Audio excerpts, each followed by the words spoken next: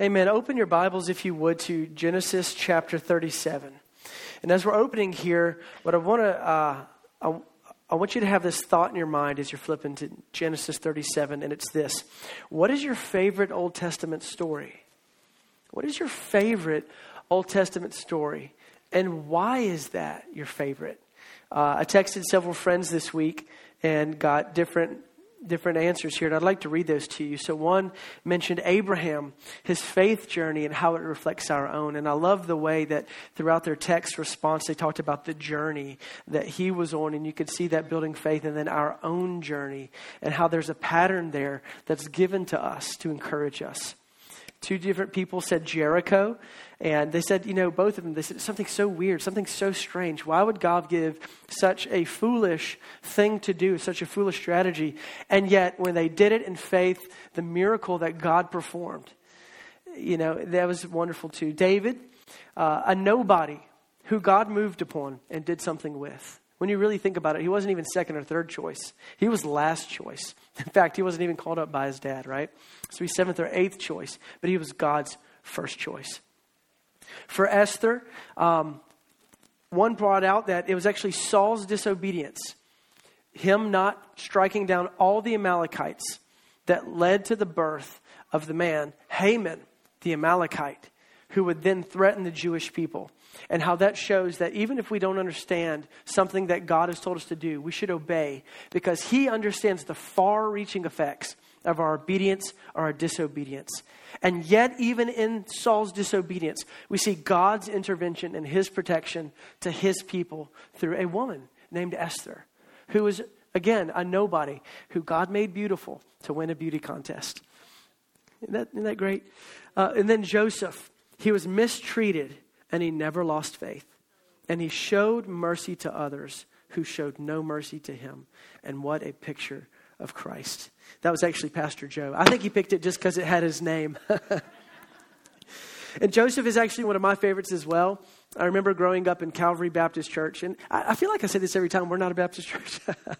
But I grew up Baptist and went to Calvary Baptist Church in Alexandria, Louisiana growing up. And we had this big library. It was so cool. Even though I didn't know the Lord, my mom didn't even know the Lord. We went there, and I would go there and want to check out videos. And one of those videos that I asked for, I think several times, was the one of Joseph. And I could still see the scenes in my mind of that movie, Joseph. It must have been from the 80s or the early 90s. But I just loved it so much. I would watch it again and again. The impossibilities of his life were just so great, weren't they? I mean, just truly when you think about it. And that is something I'm going to look at today. But before we do, I want to give you a couple of tips, a couple of thoughts on when you read the Old Testament, how to read the stories of the Old Testament. Another word for that might be the narrative, right? These long portions of Scripture that are meant to tell us a whole cohesive story. And it's this. Put a coffee mug up there because I figure some of you must read in the morning, or maybe you're a late night coffee drinker, but it's this. And I hope you can read it. You may not be able to. But it's number one is this: God is the main hero of the Old Testament stories. When you read David and Goliath, don't read your name into David. Read Jesus into David, right? Read the God of Abraham, Isaac, and Jacob as the power behind the man. And simply because David expressed faith in that God and his covenant to the people of Israel, that is what defeated the Philistine. Because when you look at that story, what you see is, in the name of my gods, I will defeat you. And David says, no, in the name of my God, I'm going to defeat you. So what you have there is these two people representing their gods. So it's really a battle of the true God and the false gods, those demon powers that were behind Dagon and all of these other people. And who wins the day? Was it a shepherd boy? It was the God Almighty, God of Abraham, Isaac, and Jacob through him. Is David a hero? Yes. But the main hero of that story and every single story of Jacob, of Esther, and all these people, it's not you and not me. It's God himself. The second point is this. The Old Testament stories, they parallel our lives in many ways. Mankind has always been mankind and will always be mankind. The nature from the fall in the garden is the nature you find in Revelation. It's the same thing. And so when you see those parallels, it's purposeful. It's purposeful. The Holy Spirit guided those authors to put that in there because he knew that it was going to speak into our lives as well. The third point would be this. Through their stories, the Old Testament writers, they knew what they were doing. They knew they were writing, being moved by God. And they also had ability as well that the Holy Spirit used to craft stories, to put together beautiful stories where there's tension and there's structure, which we're going to actually see today. And context is necessary. If you don't know the first 36 chapters of Genesis, chapter 37 through 50 makes no sense. But whenever you've plodded through that and you come to it, this beautiful story and the characters and all the things back and forth, you can see this overarching picture that God was writing through Moses as he wrote Genesis, moved by the Holy Spirit. And the last point would be this. The Old Testament stories should be read in the light of God's grand story, the whole picture of all the Bible, and we find our place in that story. It speaks to us when we look at this. We may be in the technological age, but humanity actually peaked somewhere about 400 BC. That's whenever the golden age of Greek literature and all of these things of arithmetic and algebra and geometry and all of this came out. And really what we have right now is we're simply reaping the benefits of all the things that mankind has already discovered. And we're utilizing tools like computers. And what is happening actually to our reading ability? We're actually becoming more and more illiterate and looking more at videos. We're coming back to being a more oral society in the sense of storytelling. Isn't that what TikTok is and Instagram? It's storytelling. And there's nothing wrong with that. But what I want us to do when we read that is, when we read the Old Testament, don't think these are foolish, uneducated people. These are people who had great artistic ability. The Holy Spirit picked them up and he wrote his book. So with that, I want us to also remember this scripture right here in 1 Corinthians 10, 9-12. We do not unhitch from the Old Testament. We do not unhitch from it. We are no longer under the law. We are not. We have been freed by grace. But there are implications on our lives from what we read in the Old Testament. Paul, he was the apostle of grace, wasn't he? He preached that new covenant, didn't he? And this is what he said about the Old Testament. That we are not to put Christ to the test, as some of them did and were destroyed by serpents. That's speaking about the children of Israel, right? Yeah, those that were under the law. We should not grumble, as some of them did, and were destroyed by the destroyer. Now, these things happened to them as an example, but they were written down for our instruction, on whom the end of the ages has come. If you detach the Old Testament completely, and you will not receive the point of those things it's trying to say, we'll miss out a lot on life. Now, it talks about different clothing and things like this. We understand we are not under that. But when you draw back and you understand what God is trying to say, he's trying to say, I'm holy. It makes sense to us now, right? So let's go with that understanding and an open heart to the Word of God. Genesis chapter 37, 1-28. I'm going to be reading out of the ESV. Follow along if you'd like to. Read your version either way, but I'm going to put mine up here so that you can follow along and not be distracted. Jacob lived, and this is Genesis 37, verse 1. Jacob lived in the land of his fathers, sojournings in the land of Canaan. The scene has been set. These are the generations of Jacob. Joseph, being 17 years old, was pasturing the flock with his brothers.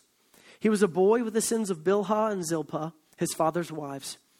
And Joseph brought a bad report of them to their father. Now Israel loved Joseph more than any other of his sons because he was the son of his old age. It's amazing how Jacob didn't learn how favoritism ruins a family. And he showed favor himself. We see these repeated issues, right?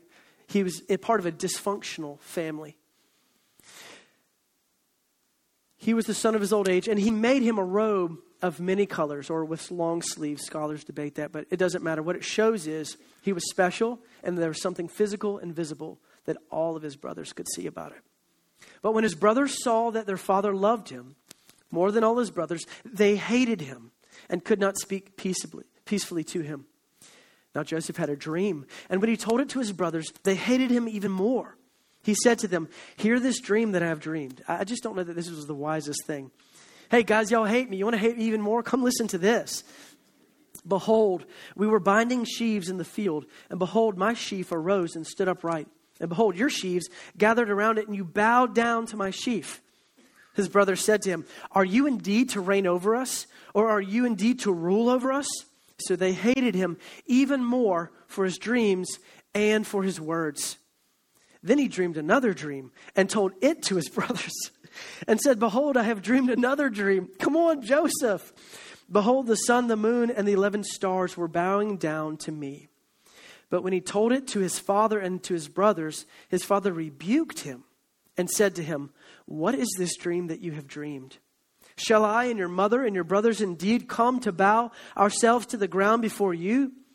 And his brothers were jealous of him, but his father kept the saying in mind. Now, his brothers went to pasture their father's flock near Shechem. And Israel said to Joseph, are not your brothers pasturing the flock at Shechem? Come, I will send you to them. So it seems that he was really gifted administratively, right? He's got a call of God on his life. That's where these dreams came from. These are not cooked up in his own mind, right?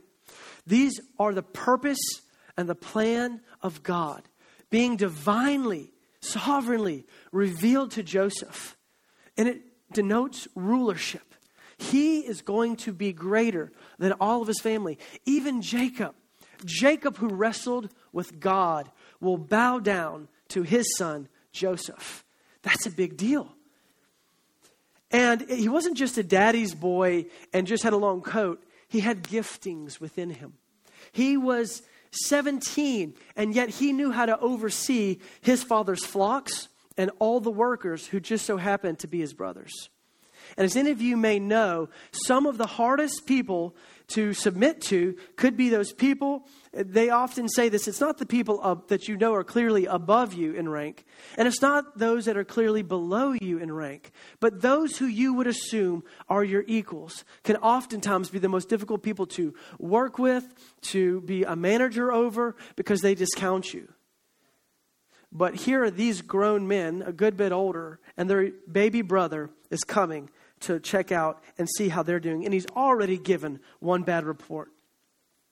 So Israel says, go check on them again. I will send you to them. And he said to them, here I am. So clearly he felt really good about himself too. He's got a lot of, I wouldn't say ambition. He's just very confident. He's just going to do what Joseph does. I'm just going to get about my business and I'm going to work. Here I am. So he said, go now see how it's going with your brothers.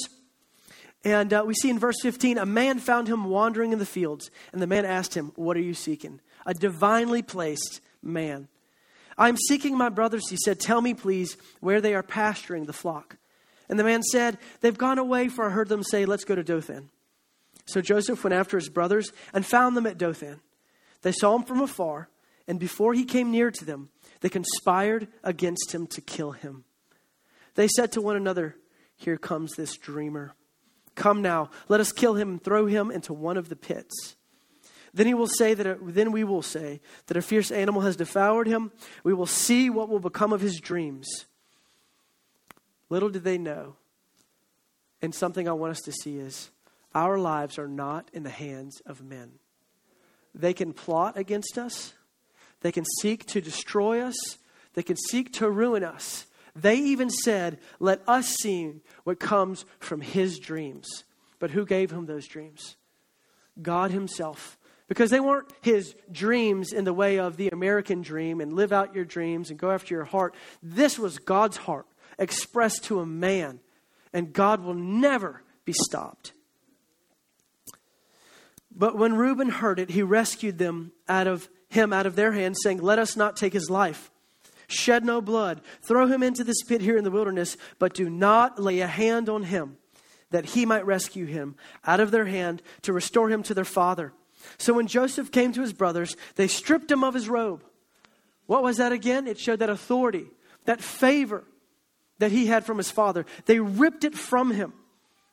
That robe of many colors he wore. They took him and they threw him into the pit. The pit was empty and there was no water in it. They were not seeking his survival. They were seeking his destruction. Verse 25, then they sat down to eat. And I've said this before whenever we looked at Judah last July, and we looked at these passages. How could they sit there and eat as their brothers probably calling out to them in pain and weeping and anguish that they've done this to them? But their hearts are hard and they are wicked and evil men. Looking up, they saw a caravan of Ishmaelites coming from Gilead with their camels bearing gum, balm, and myrrh on their way to carry it down to Egypt. Then Judah said to his brothers, "What profit is it if we kill our brother and conceal his blood? Come, let us sell him to the Ishmaelites. Let not our hand be upon him, for he is our brother and our own flesh." What a thoughtful man. And his brothers listened to him. Then Midianite traders passed by, and they drew Joseph up, lifted him out of the pit, and sold him to the Ishmaelites for 20 shekels of silver. They took Joseph to Egypt. So where did we start in verse 1? The land of Canaan. What was that? The what land? The promised land to Abram, Isaac, and Jacob. And now we see this man who's supposed to be so great in the eyes of God, his brothers sell him into slavery, and they remove him from the land of covenant. They remove him from the place that God had commanded his blessing. In fact, anytime that Abraham and Isaac and Jacob had left those places, they seemed to get themselves in trouble. And now we see Joseph being taken, not because he wanted to not be in a famine or anything like this. He's being taken against his will. What about my dreams? What about the things God's spoken to my life? I was where he had me to be, but now I've been forcibly removed from where God wanted me to be. Stripped of all physical sign of blessing, removed from the promises even of his earthly father. He was rejected and made a slave. And then he finds himself in Potiphar's house. Now, chapter 39. Now Joseph had been brought down to Egypt, and Potiphar, an officer of Pharaoh, the captain of the guard, an Egyptian, had bought him from the Ishmaelites who had brought him down there. So now he's a man's slave. But what was God's purpose in this? Verse 2, the Lord was with Joseph. The Lord was with him. Where are you in your life right now? The Lord is with you. Even if you've made terrible mistakes, even in your own life, we can repent of those and we can come back to the Lord. Jacob made terrible mistakes. Jacob stole his brother Esau's blessing. He did all these things. He ran away. He was a liar and a schemer. And yet God was able to get his attention and even bless him. We can turn to the Lord and he can take care of us. I just even think about sometimes the shame that a man or a woman could have because there was a baby that was conceived out of wedlock. Then they get married. And they always carry around this shame. If you know Jesus, you don't carry that shame anymore. It's been washed away by his blood. That sin has been taken care of. Don't carry that to your grave. Will God bless this baby? I had it out of wedlock. Why would he not? Why would he not? Bring that child to the Lord. Raise him up in the fear and admonition of the Lord. It's not too late. I don't know. I just feel that, and maybe there's no one here, but maybe someone will hear that, and just don't carry those things. Or even in the sense of shame, and kind of moving from our story for a moment, the pain that women can feel even from having an abortion. And they know the Lord. And maybe you beg the Lord again and again, forgive me, forgive me, forgive me. If you are his, he has forgiven you. He has forgiven you. And we are to walk in that freedom and forgiveness. Isn't that marvelous? Isn't that wonderful? Isn't it shocking, the kind of God that we have? We can go to him. We can trust him. Now, in Joseph's case, it was nothing of his own doing, but the Lord was still with him. And he became successful, and he was in the house of his Egyptian master. His master saw the Lord was with him, and the Lord caused all that he did to succeed in his hands.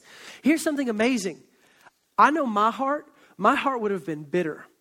I would have been mad. I would have been plotting the murder probably of my brothers, right? And myself and my flesh. They did this to me. They rejected me. They took me away. But now I'm getting favor. Yeah, that's right. I'm getting favor in this man's house. I'm probably dressing a bit nicer now. I got a little bit more money in my money bag here. You trust me? I could probably take a trip over there. He's the captain of the guard. But instead, we hear all about the Lord. Now, Joseph was a man, so I know he was tempted with the same things we were, right? The only man tempted, but without sin, was Christ. Now, Joseph is unique in this. We never see him fail.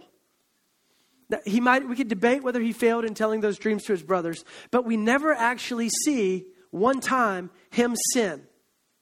That's unique, right? A real shadow of Jesus to come. But we see the Lord was with him. Verse 5, he's in charge of everything, and he's the overseer in Potiphar's house over all that he had. The Lord blessed the Egyptian's house for Joseph's sake. In the blessing of the Lord was on all that he had in the house and the field. Blessing, blessing, blessing, blessing, blessing. So he left all that he had in Joseph's charge, and because of him, he had no concern about anything but the food he ate. Now Joseph was handsome in form and in appearance. He just looked great. He had a good face and he had a good body, and it was noticeable. And that was something about Joseph. I don't mean that in a weird way, y'all. Some people just look great. And after a time, his master's wife cast her eyes on Joseph and said, "Lie with me." Maybe that was because Potiphar was all he cared about was his food at that point. Verse 8, but he refused and said to his master's wife, "Behold, because of me, my master has no concern about anything in the house, and he has put everything that he has in my charge. He is not greater in this house than I am, nor has he kept back anything from me except you, because you are his wife. How then can I do this great wickedness and sin against God?" He never forgot God. God never forgot him, but he never forgot God. And as she spoke to Joseph day after day, he would not listen to her, to lie beside her, or to be with her. I can only imagine what it would have been to be like Joseph. I deserve this. I was thrown into a pit after all and sold into slavery. I should be able to do this. I wonder what we would do if we were given great blessing and favor. What do we do with it after we have gone through great hardship? Do we use our hardships as an excuse to indulge our flesh? I mean, after all, it's been a hard week. It's been rough.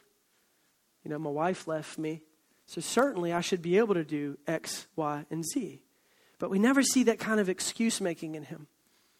So we know what happens. We'll fast forward a little bit. He's there alone in the house. She catches him by his garment. We could say by his coat.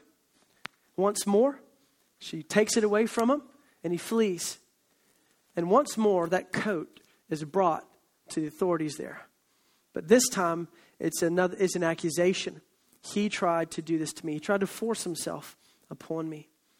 And his master, who used to trust him, in verse 19, heard those words his wife spoke to him. "This is the way your servant treated me." His anger was kindled. And Joseph's master took him and put him into the prison, the place where the king's prisoners were confined. And he was there in prison. He wasn't just in a prison, right? Potiphar was the chief of the guard. He had great position under Pharaoh. He was a man of authority. He's there with the king's prisoners. But the Lord was with Joseph and showed him steadfast love and gave him favor in the sight of the keeper of the prison. No matter the life circumstances that Joseph found himself in, God never left him. No matter your life circumstances, no matter how alone, how abandoned, how forsaken, how bruised, how beaten, how I can't take any more, God, He has never left you and He has never forsaken you. He did not leave Joseph then, and He has given us that promise to those that know Him now. And if you don't know Him and you're here, He is that friend that you can give your life to. He will take away your sins. He has done that on the cross. He's been raised from the dead for you, and He will never leave you nor forsake you. You can come under the shadow of His wings and find protection. And the keeper of the prison put Joseph in charge of all the prisoners who were in the prison. Everywhere he goes, he rises to the top. Whatever was done there, he was the one who did it. The keeper of the prison paid no attention to anything. That was Joseph's charge. He's a prisoner, and the prison warden doesn't look at anything. It's amazing how much trust this man has. And you know what I see there? He's faithful to everything at his hands, even when he's in a place he doesn't want to be. You may hate your job. You may not like your family. You may not like 100 different circumstances. But if we can learn from Joseph, like we talked about those points earlier, paralleling our lives, he was faithful to God no matter where he went. he probably could have had a very miserable experience, even more miserable than it already was. He could have been unfaithful, right? I wonder if he thought sometimes at night, I wonder if he laid his head down, opened his eyes, and thought about those dreams. I'll never have that now. Maybe these were his thoughts, but God blessed him wherever he went. The Lord was with him, and whatever he did, the Lord made it succeed. Man forgot him every single time. A cupbearer would come to him. A baker would come to him. They would find themselves in prison after offending Pharaoh in some way. They have a dream. And then Joseph says, I'll interpret that dream for you. It's amazing. His own dream was not being fulfilled, and yet that did not stop him from entering into the dreams of other people. And again, we're talking about at nighttime dreaming, but these were messages from God. And his brokenness, and he didn't allow bitterness to stop him from helping other people. I really want to be that kind of a person, that no matter what I'm going through, if I feel like I'm stagnating here or God's doing this much and I see someone else and they need help, that I would be willing, no matter what my circumstances are, to go and to assist them. Now, in one of the cases, I think the man probably wishes that Joseph never assisted him, right? The baker said, I've had this dream, these baskets, bread on top of my head. And Joseph says, in 3 days, Pharaoh's going to lift your head off your body. You're going to be dead, right? That's what it's going to be. Ooh. But then the man who was the cupbearer for Pharaoh, his dream gets interpreted, and it is this: in 3 days, you're going to hold that cup once more in your hand. He wasn't just some servant boy. He held a great position, great authority, great trust. Nehemiah also held a similar position with his king in Babylon. So we see this. And one man dies, and one man lives and is returned to authority. And this is all that Joseph wanted. In chapter 40, verse 13 to 15, he says this in verse 14 specifically. Only remember me, cupbearer. Remember me when it is well with you. And please do me this kindness. Mention me to Pharaoh. Just mention me to him. Just tell him, I don't belong here. I don't belong here. In verse 15, indeed, I was stolen out of the land of the Hebrews. And here also, I have done nothing that they should put me into this pit. Would you just remember me? You have authority. Surely you're that contact that I needed to see this thing lived out in my life. Surely, if I could even just get out of jail, I would be a happy man. I don't want the favor and the place that I'm at. I want to go home. I want to be out of this pit. I want to be out of this. Just remember me. Just a mention of my name. But what does the cupbearer do? He forgets him completely. Situation after situation after situation, blow after blow after blow against his heart, against his mind. Can you just feel that kind of a pain if you were in his shoes? Or maybe you'd say, I really feel like that's like my life. I'm not Joseph, but man, I can draw a lot of parallels to this to me. Man always forgot Joseph. Man can neither stop your dream, stop God's purposes for your life, nor can man fulfill God's purposes for your life. You might put all of your hopes and your dreams that this one person, and they're this pastor, and if I can just get to Pastor Lee, with this thing, I know that he'll set me up and he'll just shoot me out the gate like a Hot Wheel on the Hot Wheel track, and I'll just be on the path of God and be able to do everything. That's not the case. You bring it to him, he'll sit there and he'll listen to you and he'll pray with you and he'll say, well, how can I help you? And it's like, wait, I thought you were going to you're like the man of God, right? And if I come to you, no, that's not how things work. God will use people, and he'll definitely use Pastor Lee in your life. Counsel and wisdom and things like this. And he'll assist you. He really is that kind of a man. But no person can take the place of God. And I bet that is one thing that just was completely destroyed was this: my trust in humans. Joseph's trust in humans had been betrayed so many times. It's only him and God and maybe his 2 dreams he had when he was a 17-year-old. So what will he do? Pharaoh, you got that dream and you can't figure it out? You know, it just came back to me. That wasn't just a function of his mind recalling information. That was divinely inspired by God. There's this guy in the prison, and you know what? I think he could interpret that. He interpreted my dream. So we see God's timeline is not our timeline. And maybe even that person who God did put you into contact with, nothing came of it and you were discouraged. But then years later, you might get a phone call or something happens. And God does neatly weave. You know, it's like he's got our lives in his hand, and there's a needle and there's this thread, and he is just going so tightly. We just don't even understand what God's doing, but he is getting every single detail just the way he wants it if we will walk with him in faith and let him. If we will just let him. God's steadfast love was with him. So that proposal in chapter 41:37, Pharaoh is very pleased by this. And he says, you know, Joseph's been brought before him, and he gives him this information. He says, I'm going to give you an idea along with this dream. I not only have this ability to interpret it, but because he was so administrative, and I appreciate that, he was so administrative, God used that, and he said, now, you know, if you did this, and if you would, you know, just take a fifth of that grain every year in those years of plenty, put them away, do this, he kind of gives them this strategic plan. And Pharaoh's like, yeah, you're the guy. And so he brings him up. This guy who had had his clothing ripped from him twice in shame. Pharaoh says, can we find a man like this in whom is the Spirit of God? Since God has shown you all this, there's none so discerning and wise in you. You're going to be over my house, and my people shall order themselves as you command. Only in regards to my throne will I be greater than you.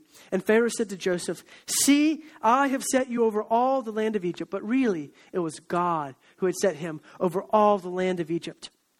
Then Pharaoh took his signet ring from his hand, put it on Joseph's, and he clothed him in garments of fine linen and put a gold chain around his neck. Isn't that amazing too? How Moses, by the Spirit of God, wove this in. His jacket's torn away.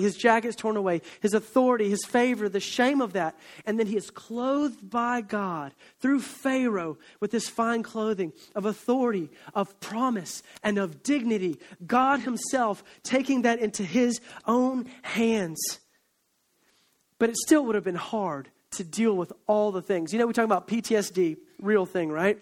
We talk about trauma. We talk about things like this in life that are hard to get over. Can you imagine the kind of trauma that Joseph, you know, was walking around with? Hands tied together behind a camel, walking couple hundred miles into Egypt, sweating, get sold as a slave. You know, here are these people. You know, he looks kind of strong. I'll buy him. Come on here, boy. Accused of violating a woman, all of these things. He had to feel this. Where was God in this? Did God repair his heart? We could ask. Well, in chapter 41, verses 50 to 52, before the year of the famine came, Joseph actually had two sons. He was given a wife, and he named one of his sons Manasseh. For he said, God has made me forget all my hardship and all my father's house. God is able to remove the pain of your abuse, the wrongdoing by people's hands, the painfulness of just life itself. He is able to remove that poison, that venom of the snake, as it were. He's able to remove that from your life. But that wasn't all that God did. He didn't just remove the pain. He then had a second son named Ephraim.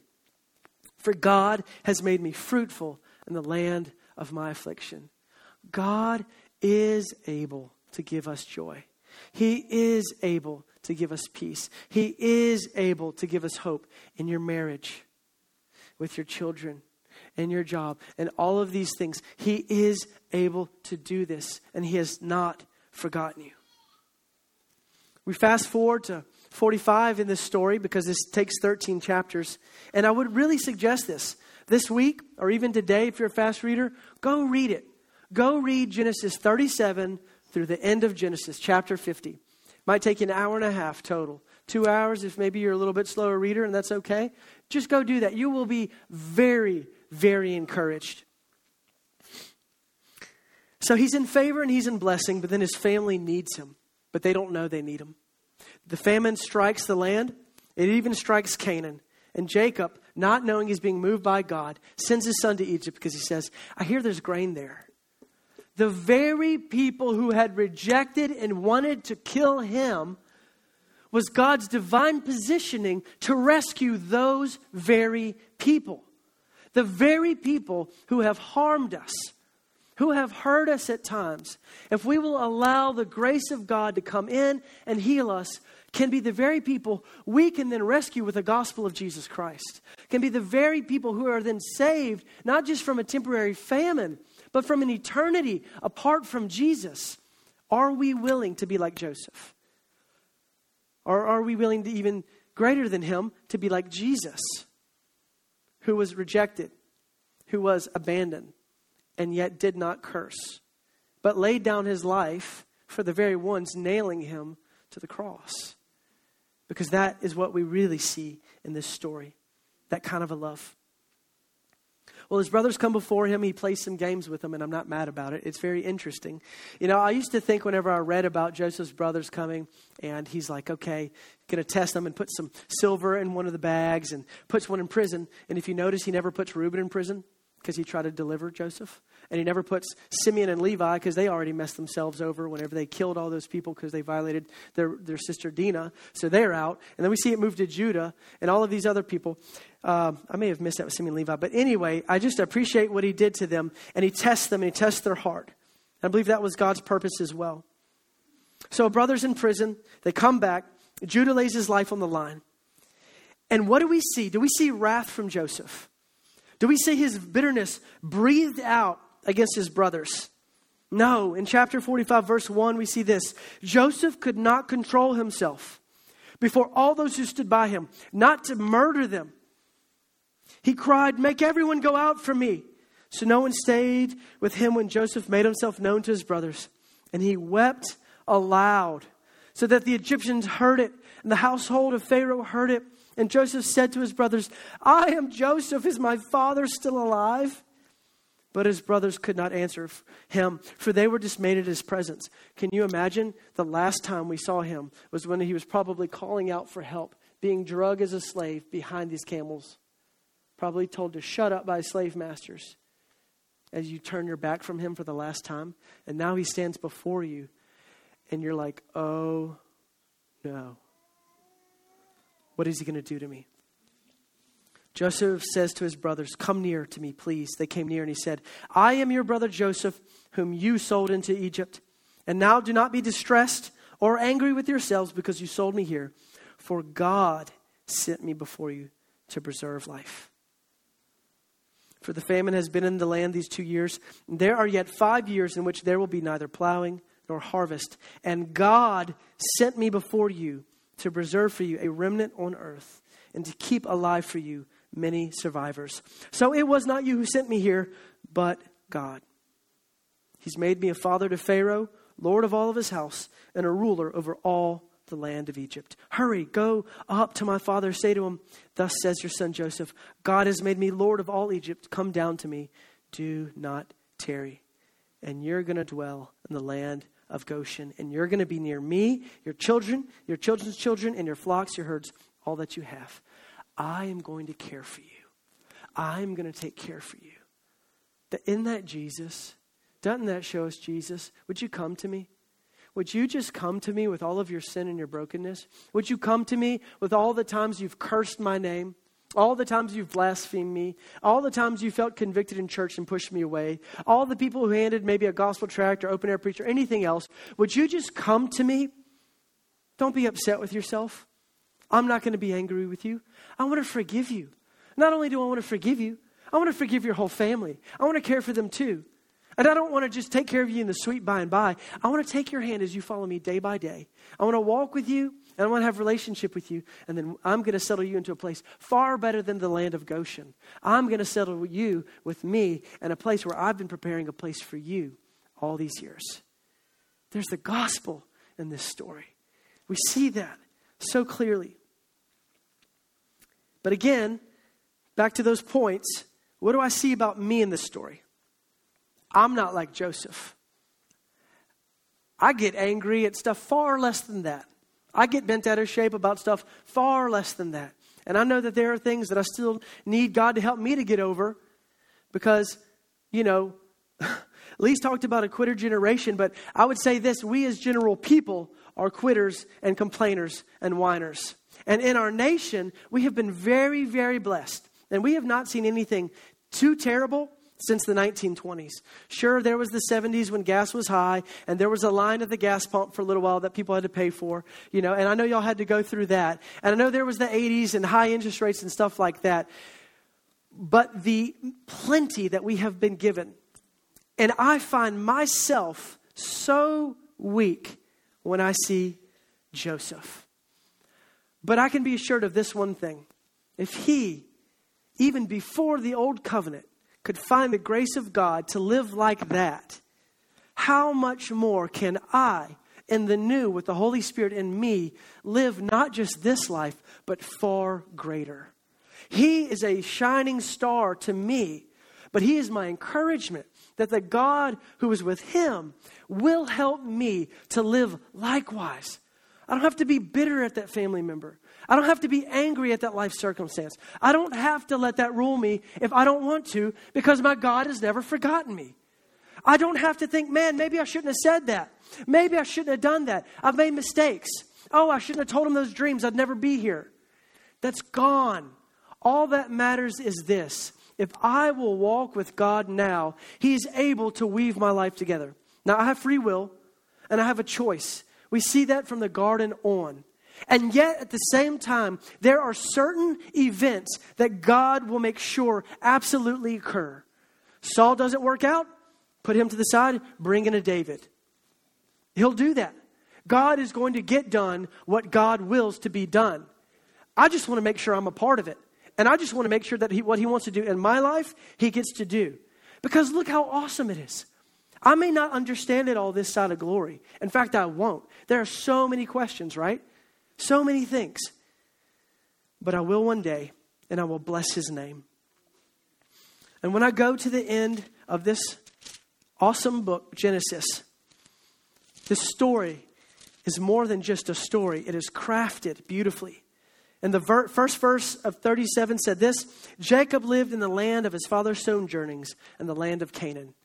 All of Israel was brought out to Egypt, not the promised land. But in 50, verse 25, Joseph made the sons of Israel swear, saying, God will surely visit you, and you shall carry up my bones from here. He knew he's going to come back. And verse 24, I'm about to die, but God will visit you and bring you up out of this land to the land that he swore to Abraham, to Isaac, and to Jacob.